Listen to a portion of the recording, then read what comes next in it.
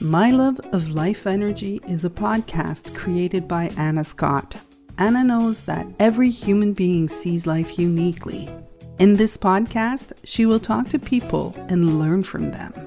These conversations are to shine the brilliance of each human being she speaks to. Join her.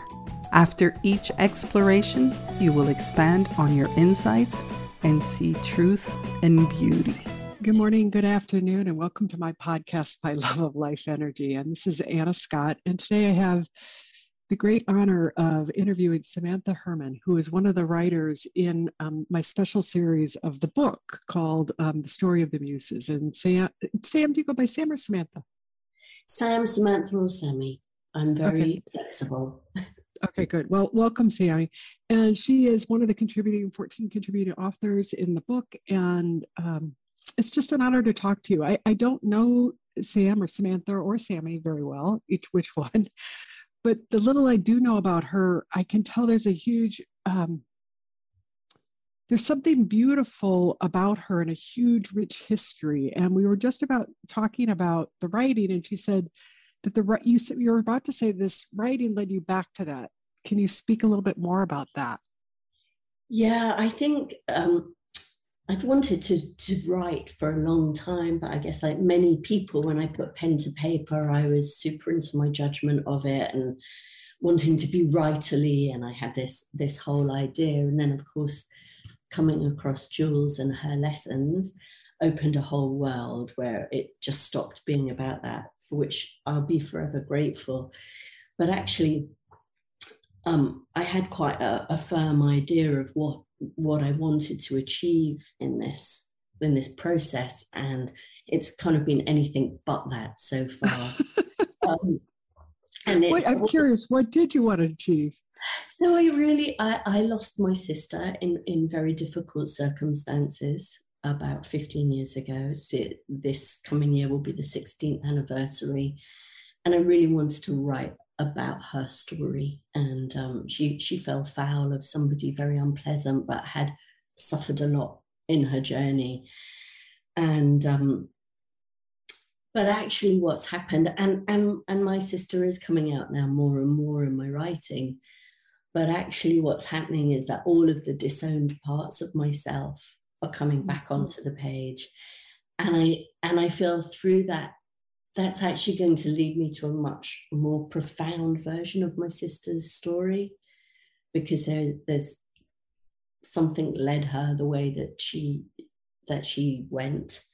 And I, for a long time, have, really questioned why I was the one who didn't she had MS, so she had this horrible disease, and then she became very vulnerable. And I've also had the great responsibility and privilege and gift of raising her son. So he was just about to turn 7 when his mum died. And so our journeys have just been really interlinked the whole time. And actually, I think for a long time I felt just that was the only thing that I could focus on. But actually, way back, if I sort of take the decades back, I started off with just always being quite an intuitive and sensitive person. And I describe it as sort of popping out of my skin. I was quite free to sort of pop off, and I was never particularly grounded inside myself. And through lots of different routes, I ended up becoming a hands-on healer and body worker. And I had some very, very profound psychic experiences in the course of that work, which really I wasn't grounded enough to hold. And so I turned away from that, and I went down a whole different path. I trained as a counselor and then as a psychotherapist.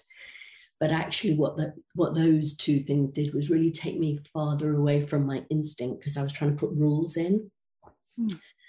And so as I've gone through this period of writing and being in these wonderful groups, I've just found that all of that is kind of picking off and peeling off, and I'm finding these parts of myself that are still there. They've just been discarded for a long time.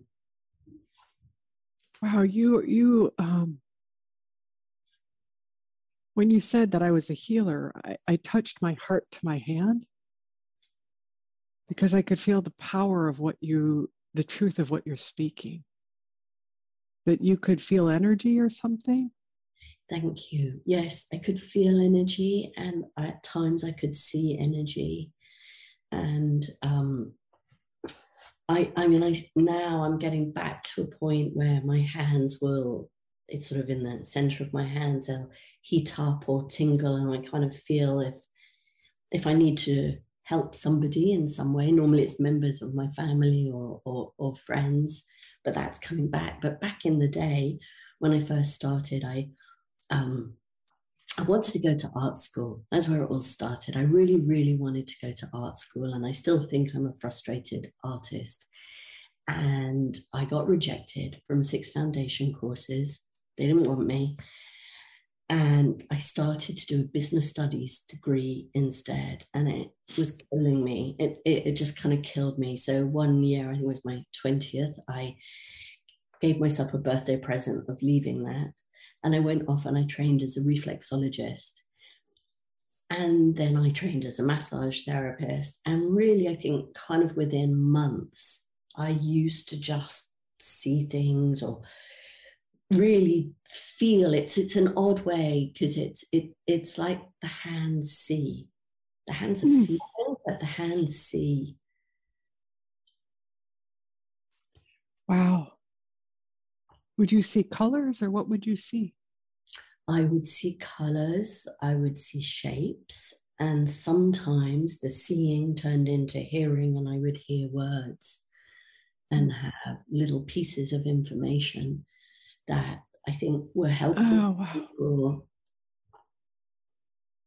wow. Like you could see the history of what was stored in the body. Yes, exactly. So, I mean, one of the first times that happened was a lady that I was working with. And I mean, again, I was young and I was, taking my massage table with me into people's homes. This was not grounded work at all. And it wasn't really what I expected, but very intuitively, before I would put my hands on somebody's body, I would always just hold my hands away a little bit. And I remember very clearly with this one woman, I didn't really know anything about her, but I sensed that she'd had 2 pregnancies. And after the second one, she'd had bad depression and had electric shock therapy. And I could feel the electric shock. And it was exactly that. But for me at the time, it was very unsettling because I couldn't verify that information. It wasn't anything that I could say, hey, I know this because, or even know. And I think, by the gift of grace for many years, it was helpful. And I certainly don't think I did any harm, but I know, and I have to be honest about it, that sort of towards the end of that period, there was something I did, which I don't think it caused harm, but it was very shocking. And that was kind of the final point for me. I think it was also, Anna, that I couldn't really explain it a lot. And I'd always felt like a bit of an outsider.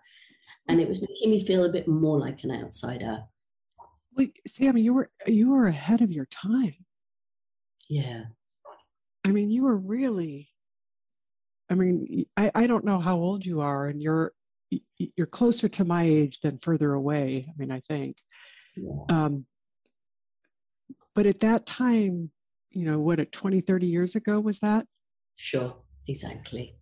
That was really cutting edge. People weren't talking about this.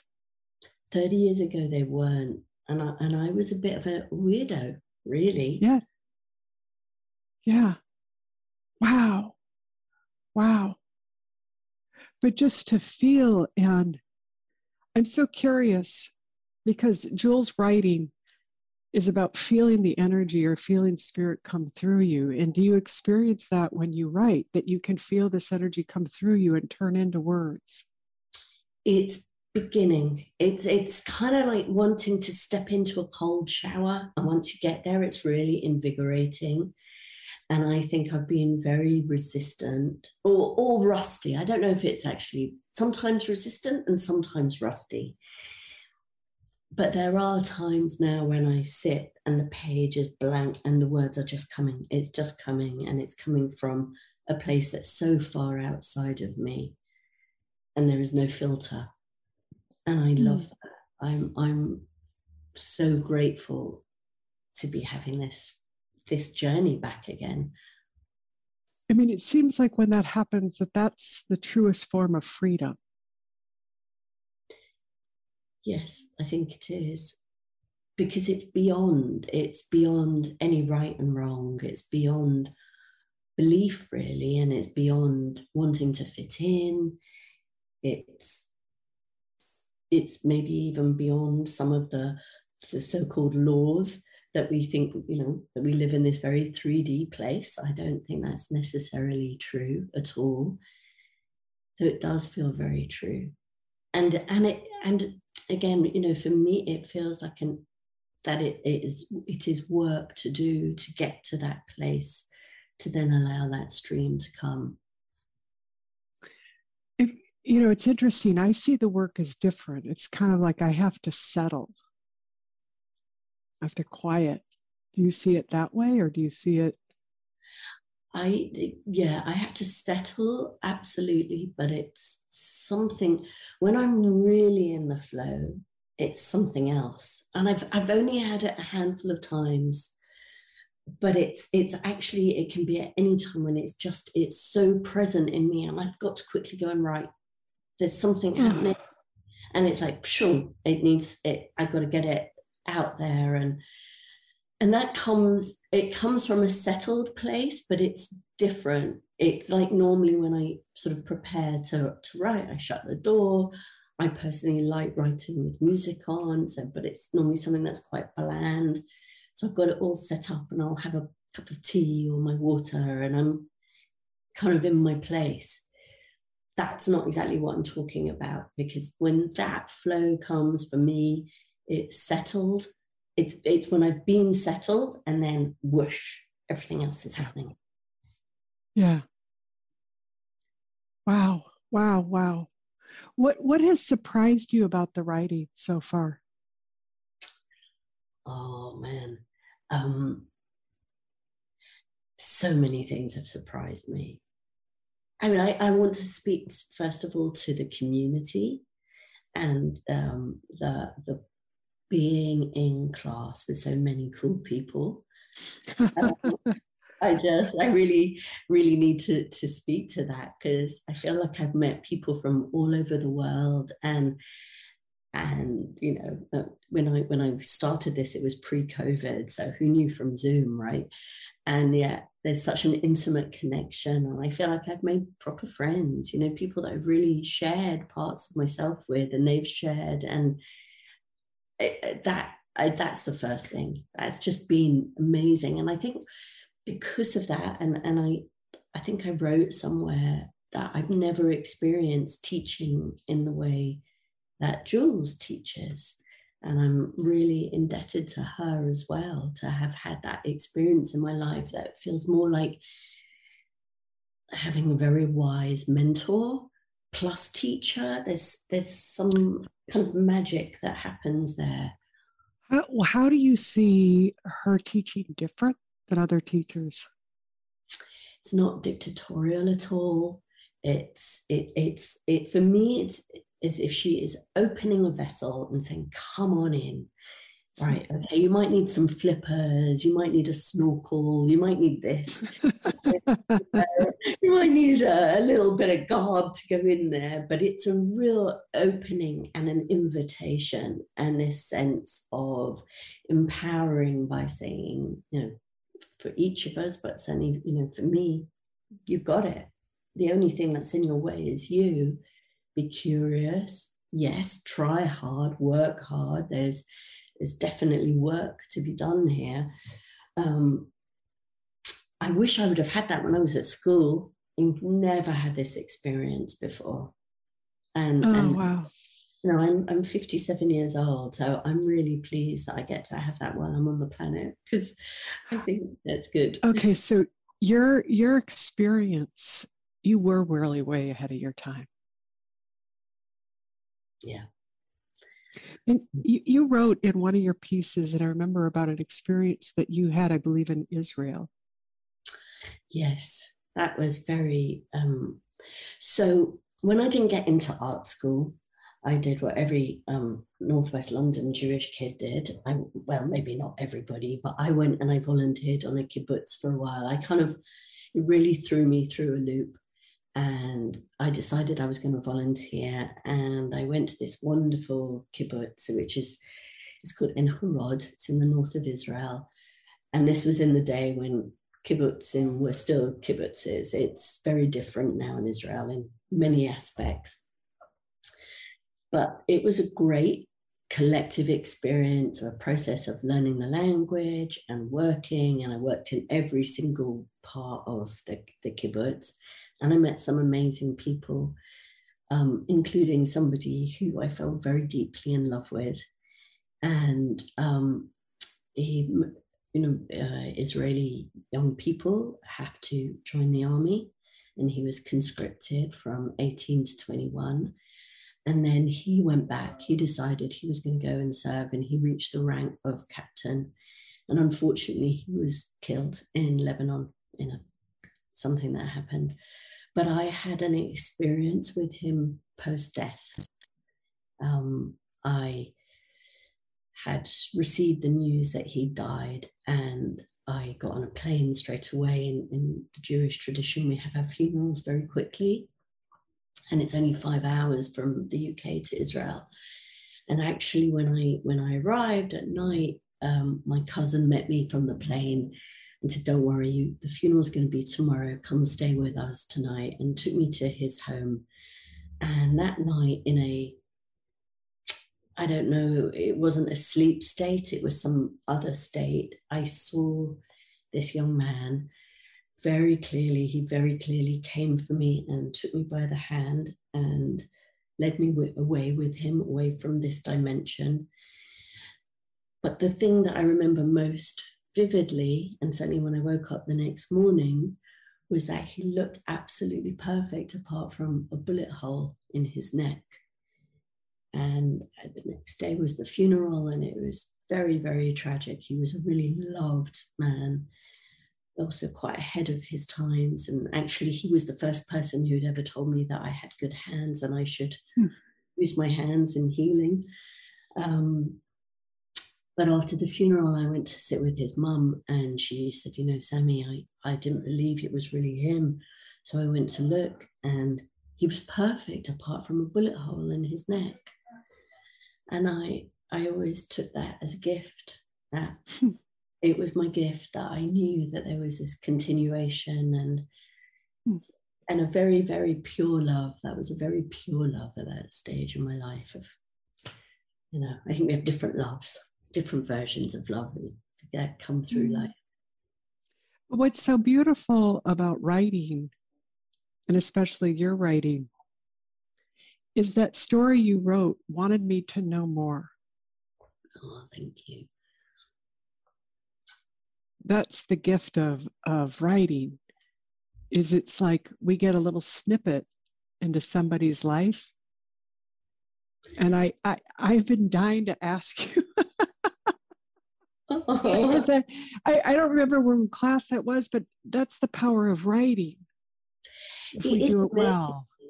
Anna, you asked me what surprised me. And the other thing that's really surprised me is how many memories there are that are kind of like origamied. They're like tucked into something else. And then I get to unpick them. It's like, whoa, there's something else there. And so almost feels like it's giving me my life back in lots of ways. So it's amazing. I mean, it's a real privilege to be a part of this process. And yeah, I'm thrilled. I'm curious, as you go through your origami and open it up, do you view yourself differently because of it? Yes and no. So my origami is also onion layers. So I have this, I don't think it's particularly original, but this idea really from therapy that, we're onion layers, and you peel a layer, but then there's another layer and there's another layer, and there are so many layers. So at times with the unfolding origami, I really do see myself differently. And lots of things have been laid to rest. I think more recently I've had to go into, it makes me feel a bit kind of sticky, into parts of myself that I'm much more uncomfortable with, and it's been tough. But it's not, it's not a therapeutic process at all. It really isn't. There's nothing to therapize. There's nothing to make better. It's all about acceptance and not judging. And actually, it's accepting and not judging where the things where I trip up, because I'm human. I don't know about you, but Jules talked about like falling in love with yourself on the page. That's one of my favorite quotes from her. And I'm wondering if you've had that experience that you've started to fall in love with yourself. Yeah, some of the pieces. There was something else I wrote recently about a childhood experience I'd had, a very difficult experience quite recently. And I really loved the way that I wrote that. And I loved that it came out of me, and I didn't feel attached to it in any way. And I had a lot of compassion for that 6.5-year-old me. And I really saw the kind of innocence in it. And I loved myself a bit more for that. How beautiful. How absolutely beautiful. And so was this the first time you've been published? Yes. And what was that like for you? Oh, I went very far into an uncomfortable place, a bit like me, put my head above the parapet. And I think, a lot goes back to what I said about those earlier experiences of being a healer. And I didn't really want to fess up so much to this is who I am. And so that's kind of revisited those places, but in a different, in a different way, and B, in a way where I'm really holding my own hand through it. And I'm in a great group of supportive people who are also holding my hand. So now it feels fab, and I want more. It's kind of, it's given me a taste, like, don't just give me one piece of good chocolate. I want the whole bar. So